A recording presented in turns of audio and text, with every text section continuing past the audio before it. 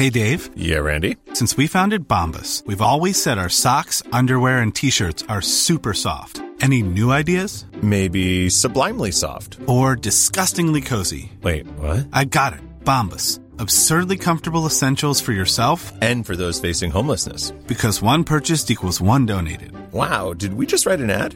Yes. Bombas. Big comfort for everyone. Go to bombas.com/ACAST and use code ACAST for 20% off your first purchase. Many of us have those stubborn pounds that seem impossible to lose, no matter how good we eat or how hard we work out. My solution is PlushCare. PlushCare is a leading telehealth provider with doctors who are there for you day and night to partner with you in your weight loss journey. They can prescribe FDA-approved weight loss medications like Wegovy and Zepbound for those who qualify. Plus, they accept most insurance plans. To get started, visit plushcare.com/weightloss. That's plushcare.com/weightloss. Real spoilers powered by ReviewSTL.com. Warning, the following film discussion will ruin the ending of any movie you haven't seen. Example, Bruce Willis is dead at the end of The Sixth Sense. See how I ruined it for you? Just like that. Here are a few more. Rosebud. Silent breed is people! I am the father. Get it? Real spoilers. You've been warned. Broadcasting from the lush but not lavish studios located in the basement of the O'Keefe Institute for Advanced Film Snarkitude, this is Real Spoilers, episode 579, as we continue our series in misbegotten sequels and their typically better counterparts. Is this misbegotten, though? Well, from a box office standpoint, it certainly was. That's fair. Okay. But right now, we're tackling the source material, which is Gremlins. Got to give them a reason to listen, Joe. We can't spoil it now. That's not really spoiling it as much, I guess. I mean, all of them. It's in the have been title, around. Kevin. Yeah. No, I think he means whether or not the sequel is misbegotten. Oh, yeah. I see. Yeah. That's not part of this episode. I guess let's go around the virtual table and everyone can introduce themselves. This is Joe. This is Kevin. And this is Tom. Quick shameless plugs. Don't forget we're available on Apple Podcasts, Spotify, wherever you can get podcasts, you can find us. And, of course, while you're there, be sure and subscribe so you never miss an episode. And leave a review if you're so inclined. That's always helpful. It's pretty impressive. We're actually on Spotify like Joe Rogan, so it's pretty elite place to be. And he's just making, he's making I'd say about $100 million more than we are. Well, I was thinking it was more like 101 million, but yeah, we're in the negative. That's how. Oh, buddy. We're not in the negative $1 million. We better not be. That's true. That's true. I don't like this that much. Gonna turn this in now. Right. And then also you can find us on Facebook, facebook.com/real spoilers. While you're there, like the page, join the group. Group's a great place for conversation, chiming in on things you hear on an episode. If you want to have a counterpoint, if you like something we didn't, or vice versa, well, we love to hear from you, as long as you're not too terribly douchey about it. That's on the other one. That's on the page. That's not the group. And then what else? Oh, yeah, you can also become join the League of Show Sharers by sharing an episode. People who were kind enough to share an episode this week: Ralph Tribble, Gabriel Lugo, Travis Tewitt, Griffin Fox Smith, Brent Smith, no relation, Ron Johnson, Chris Sanders, Chris Williams, again, no relations, Heather Sachs, Tammy Sherman Powers, Aaron Marlowe, Lane Levanway, Carl Clarkson, Julianne Jordan, Chris Magic Man, and Colby Mack. So thank you very much, guys, for sharing the episode. We really appreciate it. And, of course, our Patreon, patreon.com/real spoilers, where for $5 you get bonus content and you help us out, and we like you a little bit extra. So there's all that. I guess Gremlins. Well, I think Joe has a little bit of WB-related news. I feel like, so HBO Max kicked off, right? Did everybody check it out? Yeah. A little bit. Yeah, it was all right. It's a little wonky day, like week one, which I can accept. It's pretty much the exact same thing as HBO Go Purple. Pretty much, yeah. The app on the TV is the exact same interface, like when you play, and like the titles and like everything about it, the way that it works, except for it's like purple colors on it. Yeah, it's an interesting choice. I don't like it. You don't like purple? I don't like the color. I think they're probably. I think they're trying to find a color that differentiates them. So, like Netflix has already taken red. Hulu kind of has a green. Sure. And I think they want a color that says this is our color. Definitely. And obviously, they got it. There aren't a finite amount of colors technically, but but yeah. So I think the coming out this week is that Henry Cavill is back. Like he's signed to. Well, he hasn't signed. I don't know if he's signed yet. I think it's in discussions. He's not in the process of maybe coming not as a Man of Steel sequel. So they're just never going to do a Man of Steel sequel. They still have not, and now they're just like, yeah, you can show up in other people's movies. Yeah, you can. It's like from what I've understood, it's a 3 appearance deal. So to me, that says Shazam, Wonder Woman, Black Adam.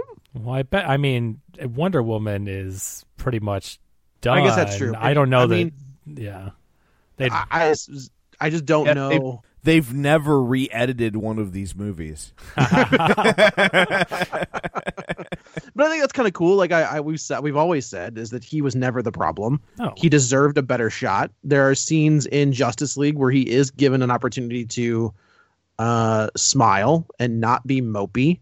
That when he shows up to fight Steppenwolf. Oh, I don't remember that movie at all. I saw it once. Which is fine. Like there's that scene or actually it's more the scene with Alfred when he shows up at to get, to talk to Alfred is a very good scene between the two. And then the last scene with the Flash where he's able to smile a little bit. I get it. I get that. Here's my question. You know how if you're like a baseball player, right? They have things in their contracts like, you're not allowed to change your own tire or you can't ride a motorcycle. Oh, yeah. Because you're too valuable, Right. Same way like surgeons won't change their own tires, right? You got to protect your hands, no cutting your own grapefruit, things like that. Do you think in Henry Cavill's contract they have forbidden him from ever again growing a mustache? Yes. Yes, this time around, if they rehire him, there's no way he's allowed to grow a mustache. 3-picture deal. If you grow a mustache, null and void. Null and void. Can we talk about done. how insane it is that became a thing? Like now that we've had a little bit of distance, the mustache, like the fact that was like a major news item and a bone of contention, and I'm not saying it was not bad, but I'm saying like that was something that got tons of press, tons of articles, tons of like a mustache. To me, looking back, that's we live in a world where like that was a big deal, and that seems crazy. I'll go back to that world any day of the week. Right? Did you remember when the internet was complaining about an actor having a mustache in a movie that they had to digitally remove? Oh my God, that sounds like heaven. And they did it so poorly. Yeah, they did. Oh. That was the other problem is that he had a very weird upper lip that they couldn't figure out what to do with. But yeah, like I said, I'm happy the guy gets another shot. Hopefully he gets to be the character. I mean, looks, I've said from Jump Street, he looks like he came out of a comic book. You know what the only problem I have is I like Henry Cavill as Superman. I like the movie Man of Steel. I always have. I've never changed my opinion on that. But this universe is so messed up when they talk about bringing people back, like Affleck. I mean, unless something changes, but as far as we know, Affleck is out as Batman, and then I don't think he'll come back. I don't think he ever will. Yes, because he had such a terrible time. I agree, but but as far as we know, I mean, things can change. But he's out as Batman, and then we had Superman stuff where Cavill was supposedly out, and it's been several years, and they couldn't get him for Shazam and all this stuff, whatever. And then if they bring him back, you're just murkying the waters between what are we doing? Because now we have Robert Pattinson Batman, but then we have that Superman from those movies still exists, which means that Batman still exists. What I would do is I would go forward with that Flashpoint movie. Yes, you have. As much as I hate Flashpoint with a vengeance, it is kind of their only option if they want to right this ship. Yes, bring in a different. Flashpoint. You do Flashpoint. You reset the Flash goes back and messes something up, or does it, or fixes something. Can we get not Ezra Miller though? I would love to. Please, I would love for that to happen. Now we know because I finally watched Crisis on Infinite Earths. Thank you very much. So, how good? How did you like it? Yeah. Well, I mean, yeah, it was fun for those shows. Yes, it was cool, but. Now we know that they can exist in the same medium. Please bring in Grant Gustin as the Flash. That everyone loves him as the Flash. Like you have Barry Allen go back fix something, mess something up, and it resets your entire universe. So now you can bring in Robert Pattinson, you can bring in Henry Cavill, you can bring in Gal Gadot and Jason Momoa. And I mean, you don't really have to explain why Batman is all of a sudden 3 inches shorter and about 200 pounds lighter. Exactly. Don't just recast it. I mean, he's from a different Earth. Not even different Earth. Like, because the Flash goes back in time, he resets the timeline. You're saying same Earth, but just change. Yeah, same Earth. He just resets the timeline. Interesting. For whatever reason. Okay. I mean, I think that's a little more difficult. I mean, you're just changing so much. But I mean, yeah, you're right. It could happen.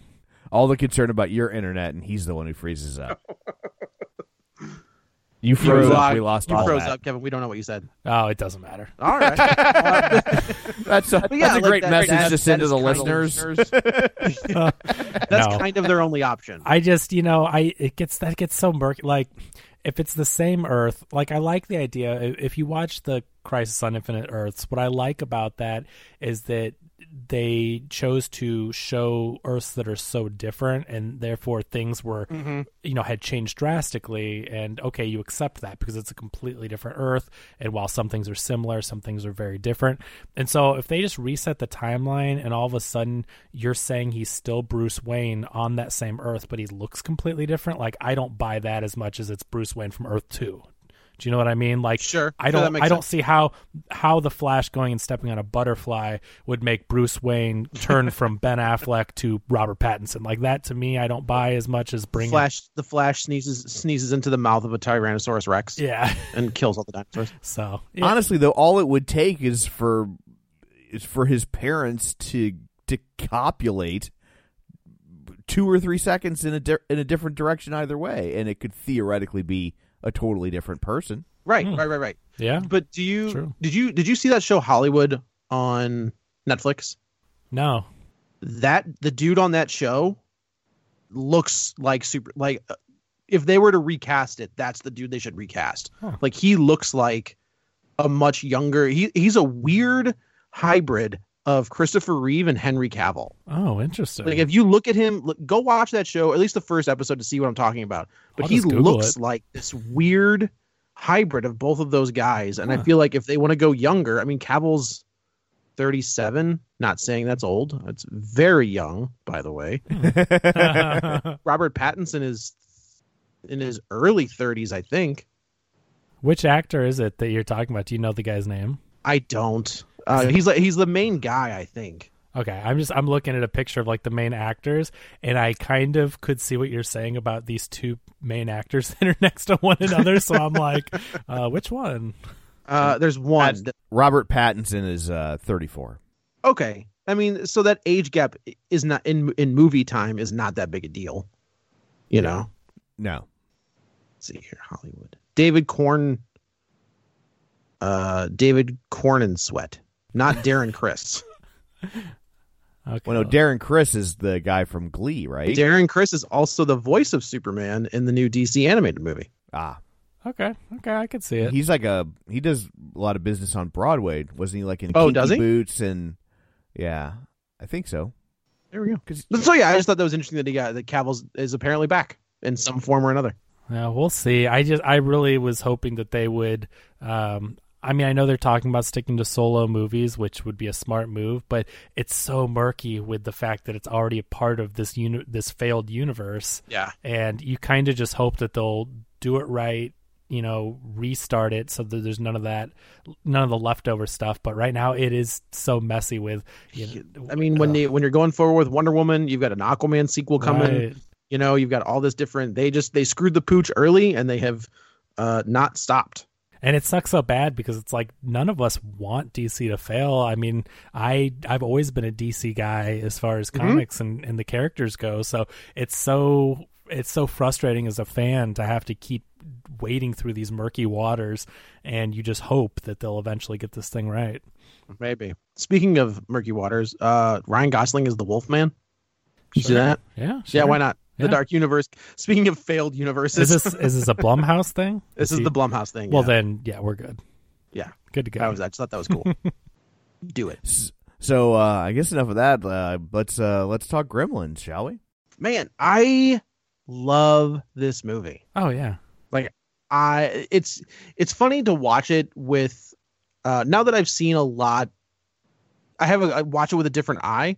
Is you can see there's a lot of Joe Dante here, but like the whole beginning of this movie is a Spielberg movie, and then as soon as Mowgli.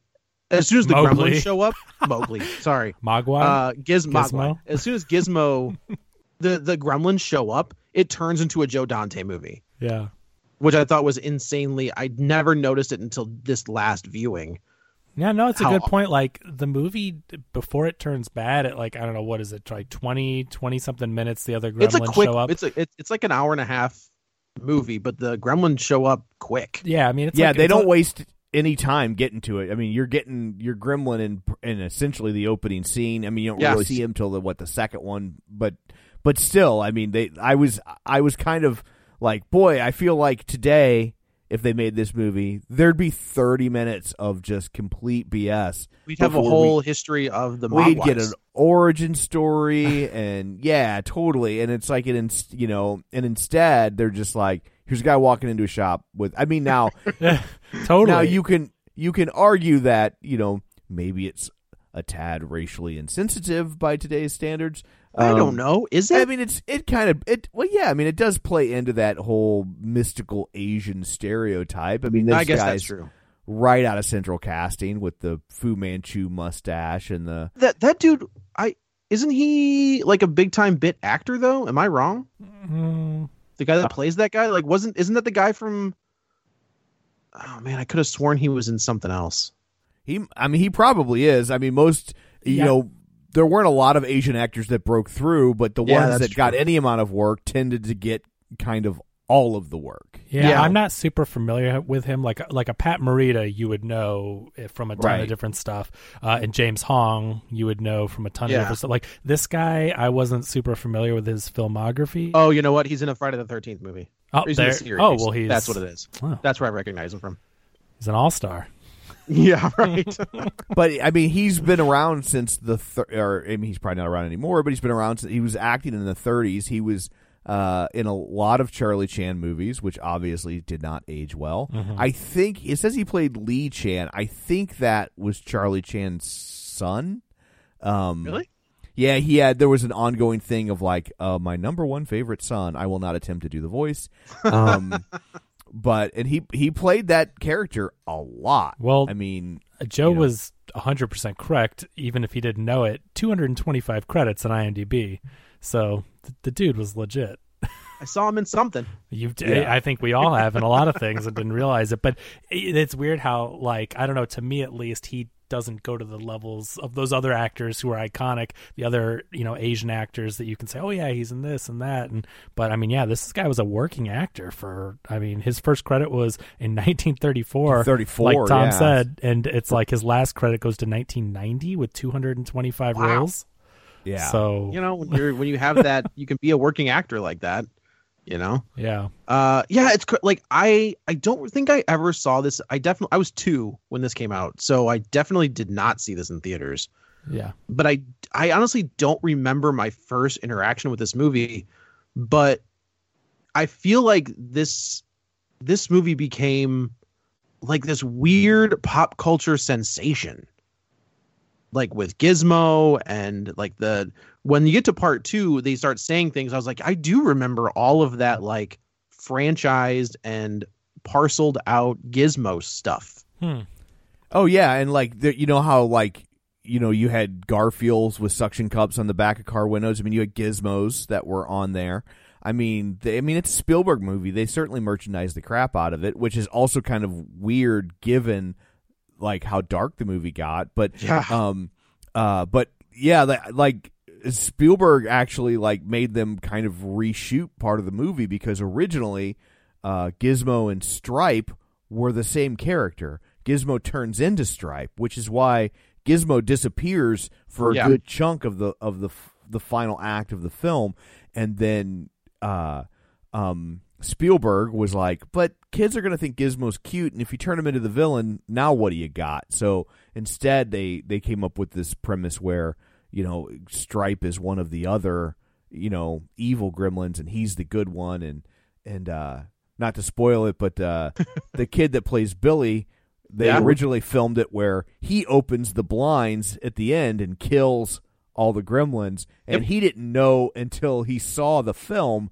that they changed that to Gizmo opening the blinds, and he was just like, "Oh, I was gonna be the hero of this film, and now apparently I'm Gizmo's sidekick." He is kind of the hero. I mean, he's the human hero, he's the human protagonist, but like he was supposed to be the guy that rides in and saves the day, and instead he's playing second fiddle to a stuffed animal. You know what's crazy is how one small decision like that, one little tiny decision to change Gizmo to the hero, to have him not turn to be the villain, I think completely changed this franchise. Like, if I think this would be just another schlocky horror movie that is not beloved if Gizmo was not a cute, good gremlin. I mean, I think I agree, and I think that if Gizmo wasn't like a good guy, I think this movie fails, because I think that it's not enough of a horror movie to appease horror fans. I think it would. See, that's where I disagree. I think that it would have been if they stuck to the original idea. Well, yeah, but they didn't. Like, I mean, originally the kills were a lot more gruesome, and so if they hadn't. If they had made essentially the same movie with the same kind of kills, and I mean, yeah, there are some pretty extreme stuff, especially for the time frame. But but if we had gotten this basically this kind of same movie, but Gizmo turns into Stripe, I think the horror fans would have been, it's not horrific enough, and obviously the family fans would have bailed, and instead they threaded this needle. You know, I remember seeing Gremlins originally. I mean, I saw it in the theater because I'm 100 years old, and I didn't really particularly care for it all that much. I didn't like the tonal shift, and like it's easier to enjoy now as an adult, like knowing the shift that it's going to take. But it's still kind of is, to me, is always, it's a hard turn. Yeah, and turns. It's not like a gradual turn. It's like, oh, we're going left now. Right, especially because they definitely they set it up as a Spielberg style movie, right? Like it's big time. I mean, it's set in Knott Hill Valley, and I mean it's literally the same set, and, and I don't mean to say that the movie looks fake, but you can tell you're on a set. You're not really in a town. Like, this is all Hollywood magic, which I think is good. Like, I think if it had a more grounded look, it wouldn't work because it's too ridiculous. Sure. So you need that kind of movie magic cocoon that it offers. But yeah, I think that you know it's definitely, it's a pretty major head fake, again, especially for the time that Spielberg, I mean, keep in mind this movie came out in 84, so Spielberg at that time was just synonymous with, I mean, you're gonna get E.T. and Close Encounters and these cute, inspirational kind of movies, and then they're Poltergeist, and you get this, and it's you're putting creatures in blenders. Well, you know. Well, so look at it this way. So again, I think Spielberg saved this movie. I mean, I know he was, you know, in it from the inception, but I mean, for making Joe Dante rein it in by giving him his style and sensibilities, but making him give it the PG cut by adding those Spielberg elements that we can identify. This movie was a huge box office success. I mean, it made $153.1 million domestic. And so when you go to a movie, if it were a hard R, and if they were to have lost all the family appeal to it, look at a movie like Child's Play in 1988. That made $33 million domestic. Like, I don't disagree. I have no idea. The point is, though, that like this would have just been another, I mean, horror fans may love it. It may have great practical effects still, but it would just fall into that, oh, it's that gross rated R horror movie. And, you know, now. Can I offer you another piece of data that will back up your point? Yeah. I know I don't do that often. Sure. To show you how much money this movie made, like just in comparison, like how well this movie did, just a little piece of movie news trivia. Gremlins opened the same day as Ghostbusters. Yeah. Wow. Crazy. Yeah. So the fact that it could still do that kind of box office, going head to head with, I'd have to look at a list, but is there a better movie in 1984 than Ghostbusters? Right. Probably not. Yeah, if Gremlins was whatever won Best Picture, I don't know. Think about it. If Gremlins was rated R, I mean, there'd be no way. Like, there'd be no way to get compete. Swallowed up. Yeah, for sure. So it was a smart move for sure. I mean, the way that everything worked out, and I think it was a win-win situation because again, Spielberg gave Joe Dante a lot of creative control. He let him make his movie, but he did. Make that stipulation that he had to rein it in, and they had to cut it down to PG at the time because there was no PG-13 yet. Spielberg would see to that very shortly here, and and I think it was just like that perfect mashup. Now, I agree there is a tonal shift, like you guys said, but I don't know. I've always really liked it. I've always liked that feel where it comes in as that Spielberg kind of a feel, and then it goes off the rails because, I mean, as a first-time viewer, not that I was this time, but when you are watching it for the first time, you don't know what to expect. And when it does that, I think it hits you in a certain way where you're feeling like Billy, because Billy didn't know what to expect either. He thought he had a cute new pet that, might become America's next great pet, like the dog or whatever his dad says. And then he's hit with these insane gremlins that are going around murdering people. So yeah, I always liked the feel of it, and the tonal shift never was jarring as much as to me. Like, it brought you along for the ride. I will also say though, is that I'm the only one of the three who watched it like going in completely blank, right? Like, probably. I saw it. I don't think I saw it opening weekend necessarily, but I probably saw it in the first 2 or 3 weeks. So like, you guys had some idea of what you were getting into, where I was just going to see the new Spielberg movie. I mean, when I saw it on VHS as a kid, I didn't know anything about it, though, to the same effect. I mean, I don't know. I just feel like Gremlins has permeated the pop culture in such a way that you probably had some clue. Not when I was a kid. I mean, I watched it on VHS from the rental store. Like, there was no internet. I mean, Like, I had no exposure to it when I saw it the first time as a kid. Yeah, that's the thing is, like, I honestly don't remember. I feel like I may have seen it on VHS, or maybe, we've talked about those Saturday afternoon movies. Like, it was one of those, but I feel like I definitely had like a book, like it wasn't a comic book, but they had like a book that like did the movie for kids. Do you have the record? I think so. I've got the record. I've got the vinyl record storybook that you play and you read along with. I remember the cover was Billy with Gizmo in a backpack. Okay, and Billy's like looking over his shoulder at Gizmo. And here, Kevin, going in from a blank slate standpoint, the original poster for Gremlins, right, is a close up of what I'm assuming is Billy. You don't see his face, right, and he's holding a box. Yeah. And the lid it's got air holes, and the lid is open, and you see 2 cute little Gizmo hands poking out. Yeah.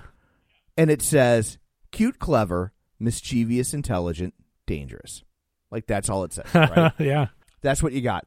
The VHX box cover for Gremlins is that exact same pose, except now it's Stripe busting out of that box, and it says, we're here, and it says cute, clever, mischievous, intelligent, and Stripe is holding a crayon, and it's all that's crossed out. So I don't think you were quite the blank slate that you're remembering. Yeah, that could be very true. Yeah. It's interesting when we get to the poster for part 2. You didn't watch a trailer, though? I mean, didn't you watch movie trailers? I'm trying to remember how much they really showed you in the original trailer. I'm sure but to that same point, if you're going to say it was on the VHS cover, I guarantee they probably showed you a gremlin in the trailer. Maybe. I mean, I honestly don't. I mean, maybe. I honestly don't remember. Yeah, I'm just saying. I doubt that we both had that dissimilar of a situation. If I had seen it for the first time when I was 30, I would 100% agree with you and go, yes, I know what a gremlin is, and in pop culture, I've seen him on E, I've seen him on pop-up video. You know what I mean? Like, I totally get it, but I just But either way, it's just I appreciate it. But regardless of our exposure before we saw it, like, you know, that shift may just not work for people. So I totally understand if the jarring nature of that shift does bother you, because it is jarring for sure. Oh yeah, big time. And it's like I said, it's not a gradual like sense of dread that you kind of get like with Jaws, right? Like you or even Poltergeist to a certain extent, where like you can tell that something is coming. Like as soon as, well, when they multiply, it's happy still. That's what the fun. That's what the interesting part of this is that in the beginning of the movie, whenever when the guy that owns the shop, his grandson, sells Gizmo behind his back to Billy's dad, he gives him the rules, and he said, and of course, the rules are that they're allergic to light and sunlight will kill them. You can't get them wet. And the most important rule is do not feed them after midnight. So they set you up with these 3 ominous rules.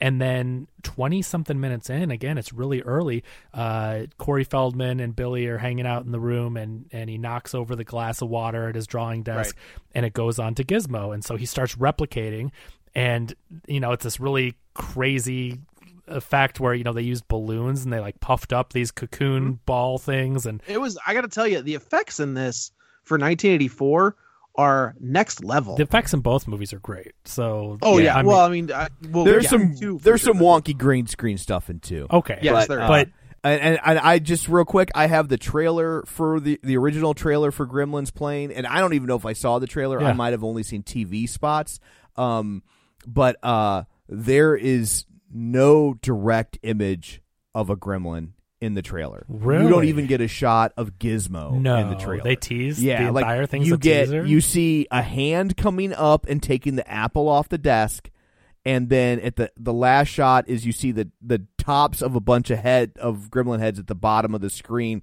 like chasing something. But like there is no direct shot of the gremlin, so there's no gremlin. Whether it's Gizmo or Stripe on the poster. Yeah. There's no real shot in the trailer. So, we went in not knowing at all. Are you saying that Hollywood execs allowed something to not be shown and to be surprised in a theater? Oh. I think because it was Spielberg is my guess. True, honestly, my guess is I don't think any other producer in Hollywood, maybe Lucas, but Lucas doesn't have the restraint to do that anyway. That's amazing, though, that they did not advertise one of the creations. Like, like Joe said, I could not even fathom this day and age teasing a movie like that. I mean, not just a teaser trailer, but to actually have a full trailer tease audiences and not give them anything. And it was it's like a 2.5 minute trailer. Yeah. Because originally I tried to just pull up TV spots. Because honestly, back then, unless you happened to go see a movie, you didn't see a trailer. Sure. Like that, that was...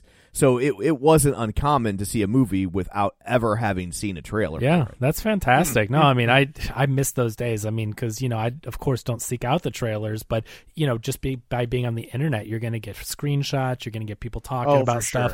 Sure. The fact that they were able to hide it and reveal it in the theater, that's amazing to me. And I miss that type of surprise because that's how we used to go into movies. We, it was a lot easier to avoid those details and not watch a trailer if you didn't want to.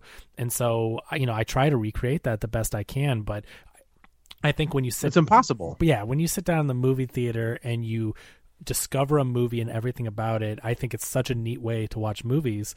And, that's cool. Yeah, agreed. But yeah, so I think that tonal shift is even greater going in like that, especially because at that point Spielberg is fairly synonymous with family-friendly entertainment, and on the few occasions that it's not, they really telegraphed that Poltergeist isn't a traditional Spielberg movie, so going in that it's a horror movie. Poltergeist is weird because they don't reference Spielberg, right? That's they have Tobe Hooper's name at the front of that movie, but we all know what happened. Right, it's no secret that Tobe Hooper was kicked off that movie, and Spielberg is there as a producer. But if you look at that poster or at least that trailer, pulling it up, it says it's a Tobe Hooper film. And then Spielberg came in and took over, and you can see the switch in that one too. And he probably wouldn't have wanted to put his name on it just to not make his brand kind of diluted. Like, he didn't want to confuse his brand. Like, even if he did take over and do most of it, I just don't know that at the time that Spielberg, because like you said, he was synonymous with the family-friendly fare and the adventure stuff, and he probably didn't want to be known as horror director Steven Spielberg. Or horror producer. Yeah. You know? So, yeah, so this is 1984. We've got, I think it's Zach Gilligan plays Billy in the small town of Knott Hill Valley. And he works at a bank, and his life is pretty normal, you know, like he lives with his mom and dad, and he's got this Kate. Is her name Kate? Phoebe Cates is Kate. Yeah. Yeah. Okay. Yeah.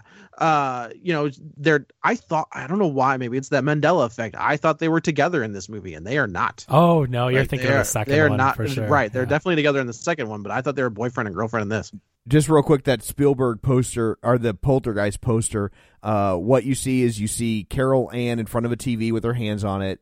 I think the picture's technically in color, but it's very saturated to the point of practically black and white. At the top, above the TV, it says, "They're here." Below it, Poltergeist. Below that, "It knows what scares you." And then you get that standard kind of credits blurb that you see on posters, outline who made it. And then it does say, it says Steven Spielberg presents. It's kind of small in here. I think it actually says a Steven Spielberg presents. I can't tell. Hang on. Here's a bigger image of it. Yeah, it says a Steven Spielberg production. But I will also say it is not screaming Spielberg at you. No, not at all. But I will also say, having remember when that movie came out in 82, like, I was very much aware that it was a Spielberg movie. And you were. And I would have been 12. You know? But I was very much aware that it was a Spielberg movie. I don't know how, but I was. I've never seen it. You've never seen Poltergeist? No. Oh my! What are you doing with your life? The first one's good. The first one's great. I'm not a horror guy. I watched Halloween for the first time with you, Joe. Like, it's I just barely a horror movie. I know, but it is a horror movie, but I'm not a horror movie guy either. But it's a good movie. Yeah, nice. Oh, so the 2 and 3 maybe not so much, but yeah, yeah. No, I have to discover a lot of my stuff through you guys. I mean, I've enjoyed finding. I mean, like, I just watched Friday the 13th 1 through 8 recently. So you didn't even finish the series? Well, a little pandemic and childbirth thing happened, so it was, just you can hold him and watch the movie. Just that little thing. Well, Ryan's not with me right now. We're watching them together, so you're letting Ryan watch the Friday the 13th series? Oh yeah. Okay. Bold move. Especially the later ones. Well, you know what? They're all pretty awful. In the best way. Do you think kids haven't seen this stuff in video games or any other? I mean, basically, if there's nudity, I tell him to turn his head. I cover his eyes. So he just turns his head for 3/4 of those movies? No, there's very. I mean, I bet you it's a few minutes total of, if even. It's very. No, I know. Yeah. So, but no, I mean, yeah, he really wanted to watch them. So I'm like, okay, well, we'll watch them together. I'm not going to let him watch Friday the 13th stuff by himself, but we watch them, and especially like later on, like the kills get pretty ridiculous, and it's you haven't gotten to the crazy ones yet. Oh really? Yeah. That's funny. I honestly don't let him watch part 9. Really? What's that? Yeah, I there's a lot of incest and rape. Oh really? 9. Oh, okay. Yeah, see, like, yes. That's different. Like, that's a completely different beast, but and Jason's barely in it. Okay. Ooh, I didn't know that. Well, thanks for the warning. Yeah, I had no idea. 10's fine. 10 is off the walls bonky. But anyway. Is that Jason X? Yes. Okay. Yeah. Okay. So Billy lives this very normal life in this sleepy little town, works at a bank, and it's just, very boring for Billy. He's into comic books. There's a lot of cool shots of DC Comics kind of scattered around in his room. And his dad is, and I use the term inventor very loosely. Yeah. He invents things, but none of them work or they're ridiculous, like the automatic hammer, or things like that. So his dad goes into this, shop where do they say what city where that shop is? Is he in New York? Oh no, they are in New York. They are according to this. New York. Right, the shop is in New York's Chinatown. Right. So he must have brought it back from New York. Okay. Yeah. Okay. So he tries to sell the old man something. The old man balks at it and says no. Then there's this kid who's not Short Round, which I thought was interesting. This is a Spielberg movie, and they have another character that looks almost identical. And wearing a Yankees hat. And wearing almost the same outfit. Yeah. Well, I mean, you saw that Raiders of the Lost Ark radio billboard. I mean, there's a lot of Spielberg Easter egg type things in here. Yes, there are. The movie theater that you see in Not Hill Valley is showing A Boy's Life and something. I forget the other title of the film, but both of those were working titles for E.T. Oh, really? Yeah. Oh, one's E.T. and one's Close Encounters of the Third Kind. Is that what it is? Okay. Yeah. But yeah, I wondered too, because I'm like, what movies are those? And then I looked it up and they were working titles. So I'm like, okay, that's clever. There's a lot of that stuff, which is a neat little touch. It's almost like a Spielberg universe, like it's like, give me that movie. Right? There's all these Spielberg. Well, I mean, that's what Ready Player One essentially. Right. Like, remember, Spielberg took away a lot of his own references because he thought it would be too meta. But the book was heavy with Spielberg references, so that's kind of what Ready Player One was supposed to be. Give me in the next Indiana Jones is him trying to save the last Mogwai. Oh, the last Indiana Jones is them trying to erase Crystal Skull from existence. When people say I like that movie, it's like, oh, what? Okay, all right, well, you do you. So he sees Gizmo in this cage and he's enamored with Gizmo, and the old man won't sell it to him because he knows what Gizmo is and what sort of insanity could follow the Mogwai. So the dad leaves and the kid kind of chases him around the back, like we said, and he sells him behind the old man's back. And the guy brings him home. Dad brings him home. And like this, it's very like this movie, like I said, at this point is still very much a Spielberg movie where it's about family and about the sleepy town and discovering this creature. And Corey Feldman, a very young Corey Feldman, is in this movie as well. Speaking of Friday the 13th. The kid's in everything. He was in everything. I forgot crazy. He was in this. He was the go-to child actor back in the day, man. Yeah. He was, he's on... And he was on a lot of TV stuff, too. Like, there was a TV version of The Bad News Bears, and he was on that. When they originally rebooted Leave It to Beaver, he played one of Beaver's kids. That dude was everywhere. He was everywhere. Like, what was it? He was in one of the Friday the 13th movies, right? He was Tommy Jarvis, yeah. Right. Like, 4 or 5, I think. I think 4. Yeah, it's the final chapter. Part 4, not 4 movies. Yeah. So three different actors played that character. Yeah. As I go back though, and I watch these older movies, and I keep seeing Corey Feldman pop up, it's crazy to realize how many roles he had. And then you have the voice stuff like the Fox and the Hound. You have Ninja Turtles. Like, he was all over the place. It's crazy to see how far he fell when he was everywhere early on. Child actors in the 80s, man. Like we could probably count on one hand how many made it out okay. Right. You know. So they reproduce, like we said, and it seems Corey cute. Feldman knocks the water over, and we get a bunch of different ones, and they all look a little bit different, and they all have different attitudes. And of course, we know that Gizmo is timid and cute and kind of funny and almost puppy/baby-like.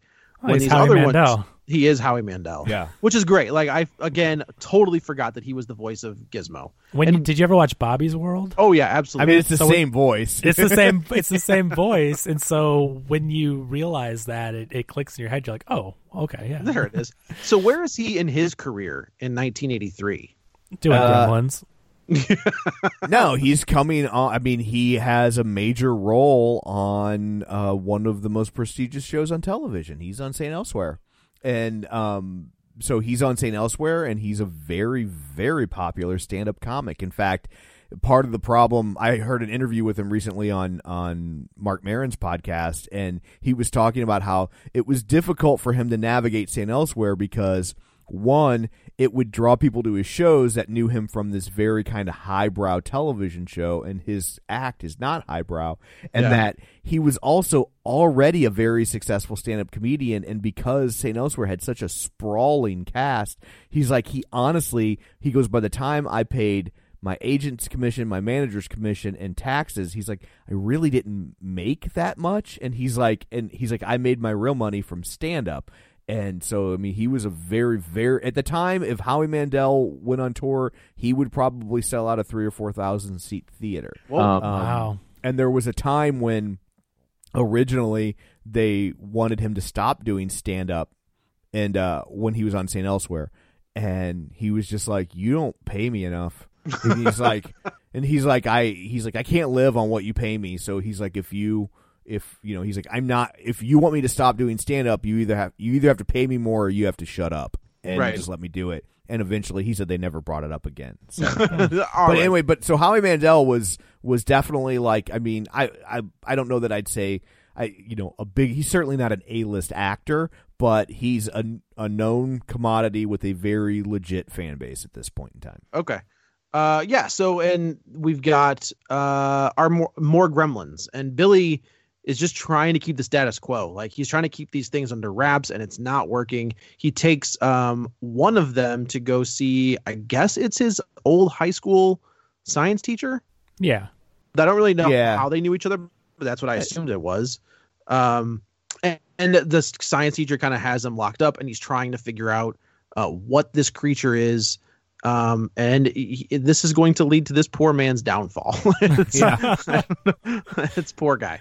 I think his head is torn off with a syringe in his butt.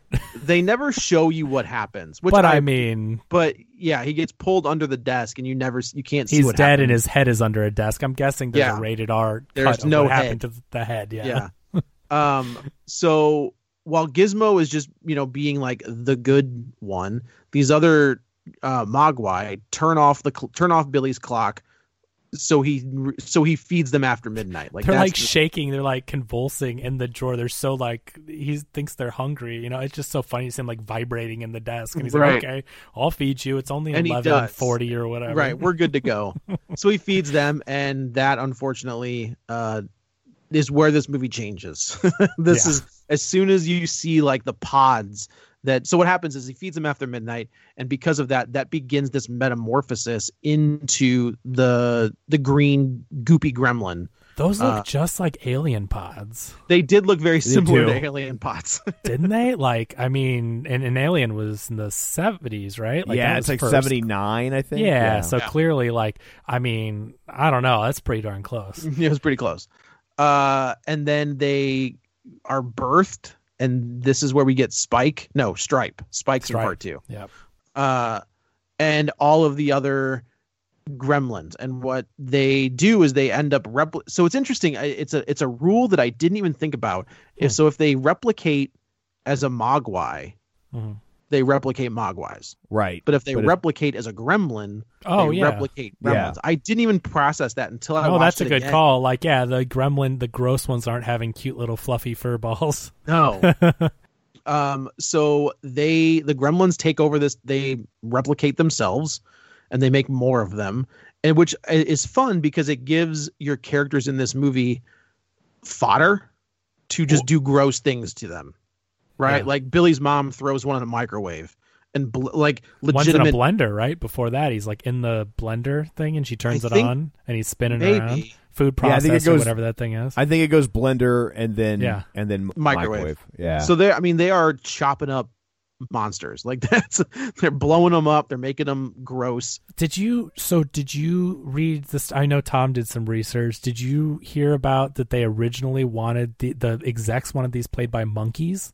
Yeah. Oh, really? They try. Okay, so at first he's like, Joe Dante's like, I do not want to do stop motion animation for this entire movie, and so they're like, we want to do puppets. And the execs are like, oh, that will be really expensive. Is like, let's put costumes on monkeys. Yeah. And so one of the monkeys started having a panic attack and freaking out when they put the head on it. They put a head on it, right? And he started throwing his feces, destroying things, and going crazy. And then Joe Dante turns to the executive and he goes, so puppets then? Yeah. So I mean, anyway, so these were almost monkeys in suits. Well, I'm glad they didn't do that. Yeah.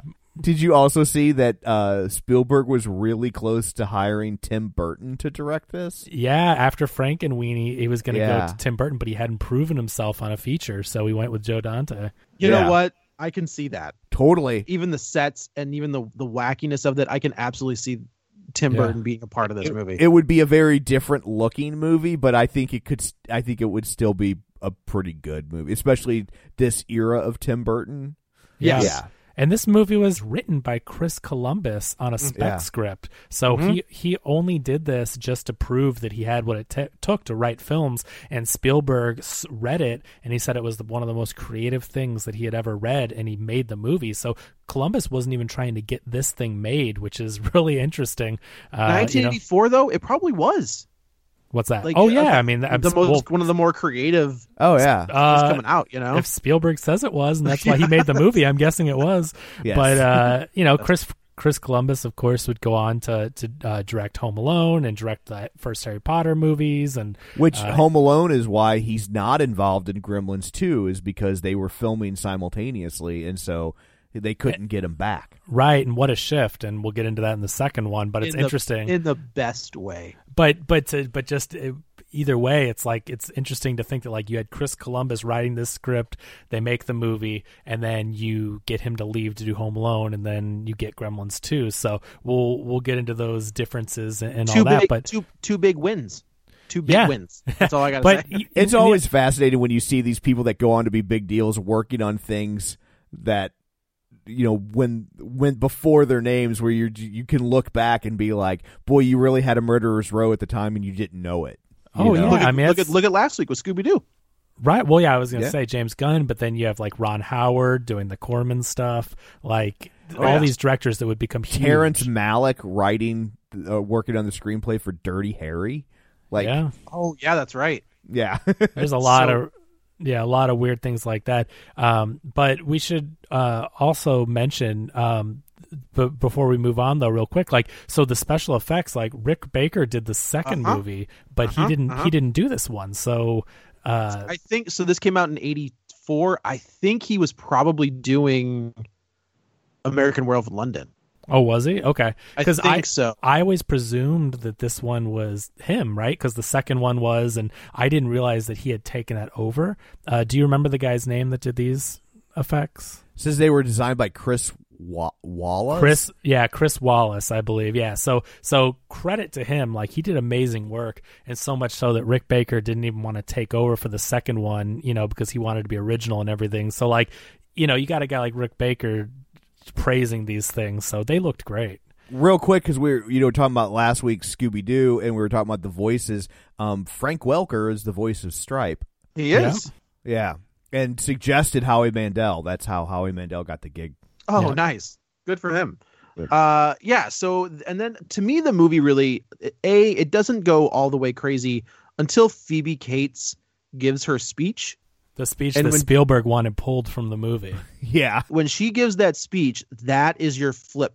That is your switch, is when all hell breaks loose. Because I don't think it's necessarily the switch. I just think it's really self-aware. Like, Joe Dante wanted it kept in there because he knew, like, it's a perfect representation of the movie. How you get that, like, sweet Spielberg type of story, and then it's horrifying what ends up happening to the dad, that he slips, breaks his neck, dies in the fireplace, and they light the fireplace. Like, it's and insane. They can't figure out what the smell is. Yeah. And it's funny because the executives were like, is this supposed to be serious or funny? Right. And he's like, yeah. Yeah, like, he's that's what the that's movie the whole is. movie. Exactly. But you know, but I mean, you have all these gremlins wreaking havoc and dying in blenders and microwaves. Like, I think this is just a perfect representation of the movie. But I mean, once the gremlins get going, like, they're pretty nuts. It's nonstop. It's nonstop.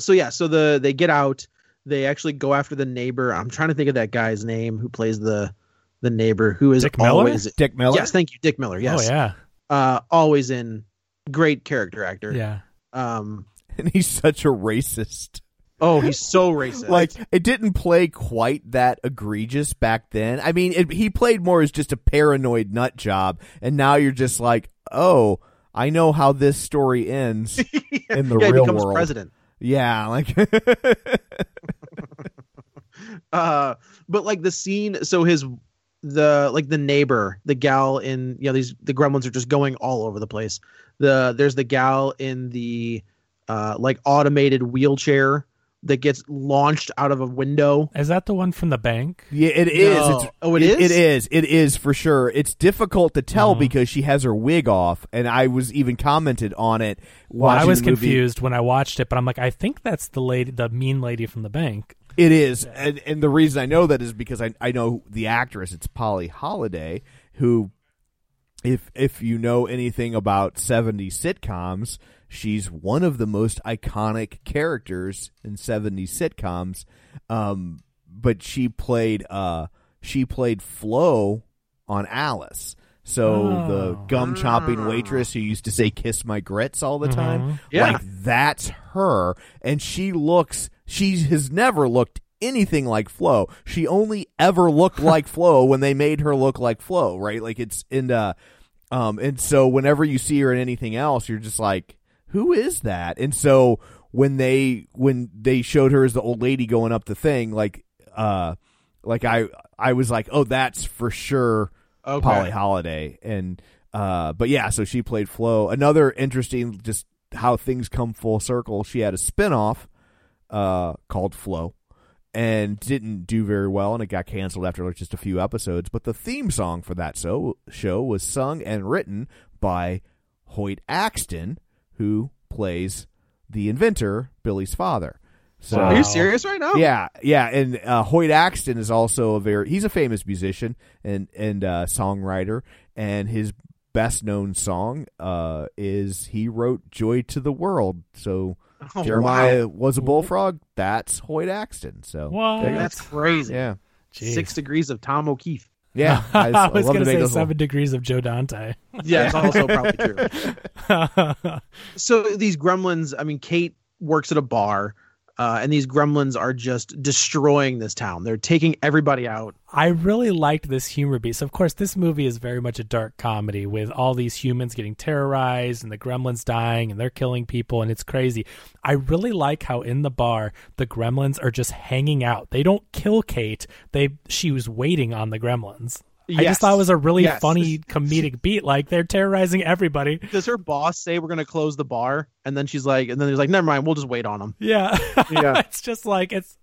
Apparently, this movie was really popular in foreign countries because they would dub in local jokes for the gremlins. So, like, they'd be singing, like, German drinking songs for when it aired in Germany or whatever. So they would insert local references and people ate it up. So it was all improvised. So there was no script. So the people who did the voices just improvised for their country. Yeah. That's funny. And then so they're just taking, like, gremlins, there's so many of them that they can just blow them up. They can do whatever they want with them. The final showdown comes when Billy they go to the movies to watch Snow White. They do, which is a great callback in the next one. Yeah. Oh yeah. They just want to watch Snow White. Would you ever see this today? You know what I mean? Like, would an extended clip of Snow White plays? Right. Oh yeah. In what is this? In a Warner Brothers picture. Yeah. It's so weird. Not until Who Framed Roger Rabbit have you seen such a crossover. Which was also instigated by Spielberg, right? Yeah. Like, would they do it for anyone else? Yeah. No, hell no. So the final showdown comes with Billy and real quick, it makes me wonder if the reason Spielberg could get it was because he was already working on Roger Rabbit. That was in production for a long time, and it comes out 1984. Didn't that come out in 1990? 89? Well, I don't remember when it came, but still, I mean, that was a long time. It was in production they tried to get that movie made for like over 10 years, I think. It came out in 88, so it's only 4 years later. Yeah. I just bought that book. Oh, really? Oh, Who Killed Roger Rabbit? Is it Who Killed Roger Rabbit? I thought the book was called Who Killed Roger Rabbit. Yeah, I think so. It might be. And then they softened it. I found it on eBay, and I was like, yeah, I'll buy it for $10. I should say on Disney Plus, there's a great pop it's culture. So good. If you're not watching Disney Plus, the original programming, there's some great stuff, especially for Disney fans. Prop Culture show is amazing. Prop Culture, this dude goes around the country and he goes and he collects movie memorabilia, and then he goes around and they actually give him real props that were used in Disney movies. Like, he takes them out of the vault and he flies around the country to the people that made them, and he discovers them. He fixes the shrink ray, like he redoes the shrink ray from Honey I Shrunk the Kids. There's so many great great things in there. But watch the one on Who Framed Roger Rabbit. I recently watched that movie, and then I went and watched the Pop Culture, and man, it's fascinating. When they show Christopher Lloyd the original judge costume, so good. That's one of the scariest things in a movie as a kid. It without question. Yeah, without those question. Red eyes, and when he turns into like the cartoon, he talks like this. Yeah, So it comes down to Billy and Gizmo versus Stripe in this department store. And it's because great.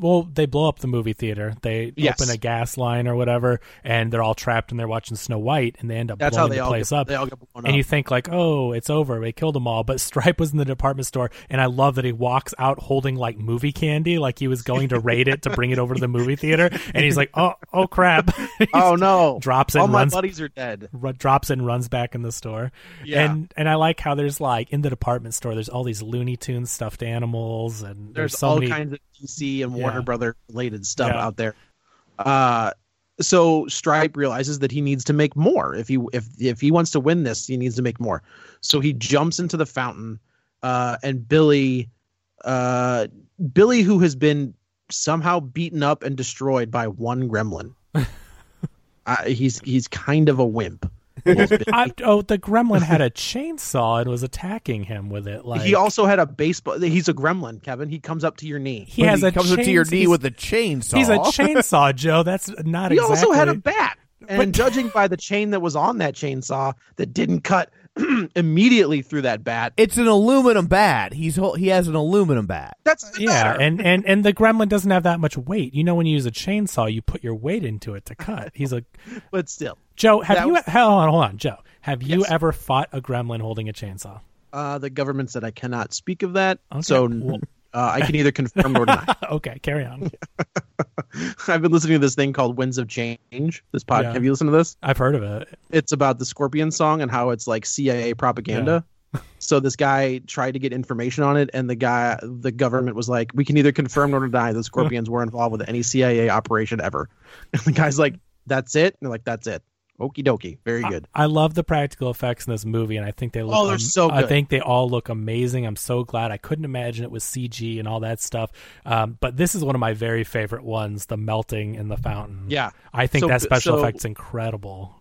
Like Tom said, it was supposed to be Billy, but here it's Gizmo stepping up to the plate, and pulls. It's daylight now, and he pulls the blinds to open, and of course, Stripe is engulfed in sunlight. And at the same time, he's in the water, so it's like double goop. Yeah. So he just starts looks melting. so good the way he melts away, and then it's like his skull, and then that melts away. That was a great little like slasher flick ending where his skeleton pops up out of the jumps up and then it melts. But then the effect that I thought was the most badass is like when the gremlin goop is on the floor. Yeah, it's like bubbling. Yeah, I just thought that was a great effect. It looks great. I miss practical effects like this. CG we said it before. We'll say it and continue to say it. Just doesn't carry the weight. And when you see these kind of practical effects, it's so much more. Even though you know they're not real, it's clearly a movie and they're clearly puppets. But they hold more of a threat than any CG creature would ever hold. And it's great to watch these movies because of the time and the money they put into creating these creatures. When we get to the gremlin bat fight in the second one, like that would have been way better had it been a real gremlin. right the entire time. Right. So 1984's Gremlins. If you haven't seen it, there's a dog chasing a deer in my neighbor's yard. We have new neighbors, and this dog is going after a deer, chasing it around in circles. That's terrifying. That's horrible. Did he get it? I don't know. It's behind trees, but I literally saw a dog run out and a deer running in circles away from a dog. Deer's like, oh no, I made him. This dog hasn't been here before. Oh God, okay, sorry. I just find it hard to believe that nobody has seen this movie or has not seen this movie. I feel like this is one of those ones that, if you're an '80s kid, this is one of the ones that like it was a staple for us. But if you haven't seen it or you want to introduce your kids to it, I cannot recommend it enough. Just be warned, it is probably would be rated closer to PG-13, closer to the 13 part. PG-13 exists because of this movie and Temple of Doom. Yeah. So this is absolutely, I think with a modern Poltergeist day is PG as well. Yeah, because my Poltergeist is 2 years earlier. The rating didn't even exist yet. Right. The MPAA is like, Steven, what are you doing? Yeah. We can't show this. Well, they were basically like, he was going to have to start making stuff R, and then he proposed like, okay, let's put something in between because I can't sell tickets with R. Yeah. And how much juice do you have to have where you're like, how about we just make up a new rating for me? Where the MPA is like, yeah, we'll listen to you. Okay. You want to make up another rating? We can do that. Yeah. And I always think it's interesting, real quick before we wrap up, just to kind of show you where pop culture was at the time. Here are the top 10 movies from 1984. Just kind of interesting historical context. So I'll start at number 10 is Splash, starring Tom Hanks and Daryl Hammond. Nope. There we go. Not Daryl Hammond. Daryl Hammond. Daryl Hannah. There we go. Directed by Ron Howard, right? Star Trek 3, The Search for Spock. Romancing the Stone, which if you haven't seen is a lot of fun. Footloose. All right. Police Academy, the first one. Oh, don't tell Spath. Oh, Michael Winslow was doing voices in this movie, too. Yeah, totally. It also explains why you get so many of them, right? Mm-hmm. The first one was the 6th highest grossing movie of 1984. Coming in at number 5, The Karate Kid. Coming in at number 4, Gremlins. Mm-hmm. And this is, and also to show you where movies were back then, Gremlins is the first movie on this list to earn over $100 million. Man, that's crazy. Yeah, and so number 3, Indiana Jones and the Temple of Doom. Again, for perspective, Gremlins made 153, Indiana Jones made 179. So that's I mean, I know what number 1 is. That's a murderer's row of movies. I bet you don't know what number 1 is. I thought it was Ghostbusters. Coming in at number 2, Ghostbusters. Oh. With unadjusted for inflation, $229 million. That's a lot of money. Yeah. And then coming in at number 1, again, I just think this is great historical perspective, right, to show you what was going on in pop culture. Coming in at number 1 in 1984 with $234 million, Beverly Hills Cop. Oh, that makes sense. Wow. That totally makes sense. And I need a PG-13 Mr. Spielberg. It's rated R. Yeah. So. Mm-hmm. Oh, well, that's fair. It's funny that the movie that Eddie Murphy was supposed to be in comes at number 2, and then the one that he is the lead in, comes in number 1. Yeah. That's funny. Yeah, absolutely. I mean, that's back before The Hangover rebooted it. It's like, rated R comedies were a huge deal. And, that's what it would take as a huge comedian like that to bring in that kind of box office. It's interesting that they've gone away. That was the best part about having divorced parents is you could talk your dad into taking you to R-rated movies. So that's how I saw Beverly Hills Cop. I was, I'd have been 13 when Beverly Hills Cop came out, so I couldn't see that movie, and so I've got my dad to take me. That's hilarious. Well, we got to wrap this up because I have to go videotape this dog chasing this deer. I've never seen anything like this before. Well, it's good to have priorities. So, okay, well, that's it for this one. Let's go around the table and everyone can say where to find them. This is Kevin. Follow me on Twitter at Kevin R. Brackett. And this is Tom. Follow me on Twitter at Roger Kubert or on Facebook at Facebook.com/Tom O'Keefe. Find the show online, Facebook.com/Real Spoilers. While you're there, like the page, join the group, and of course, if you could be so kind as to check out our Patreon, Patreon.com/Real Spoilers. So that's it for this one. Coming up on the next one, we will enter into the realm of misbegotten sequels with. Oh, I guess we should say the end of this movie is the old man comes back and takes the gremlin, takes him with him, and that's how it ends. And you're just like, okay. Yeah, you're not ready for this, Billy. Yeah. So anyway, Gremlins 2, the next batch, is what will come up on the next one. Until then, Arnold is drawn, quartered, and multiplies.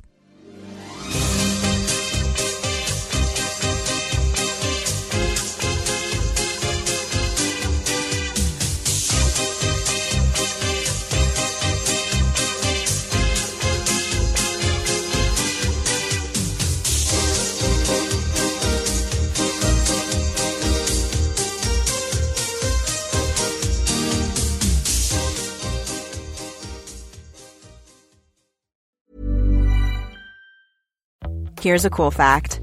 A crocodile can't stick out its tongue. Another cool fact, you can get short-term health insurance for a month or just under a year in some states. United Healthcare short-term insurance plans are designed for people who are between jobs, coming off their parents' plan, or turning a side hustle into a full-time gig. Underwritten by Golden Rule Insurance Company, they offer flexible, budget-friendly coverage with access to a nationwide network of doctors and hospitals. Get more cool facts about United Healthcare short-term plans at uh1.com. Hey, it's Paige DeSorbo from Giggly Squad. High quality fashion without the price tag. Say hello to Quince. I'm snagging high-end essentials like cozy cashmere sweaters, sleek leather jackets, fine jewelry, and so much more. With Quince being 50 to 80% less than similar brands. And they partner with factories that prioritize safe, ethical, and responsible manufacturing. I love that. Luxury quality within reach. Go to quince.com/style to get free shipping and 365-day returns on your next order. Quince.com/style.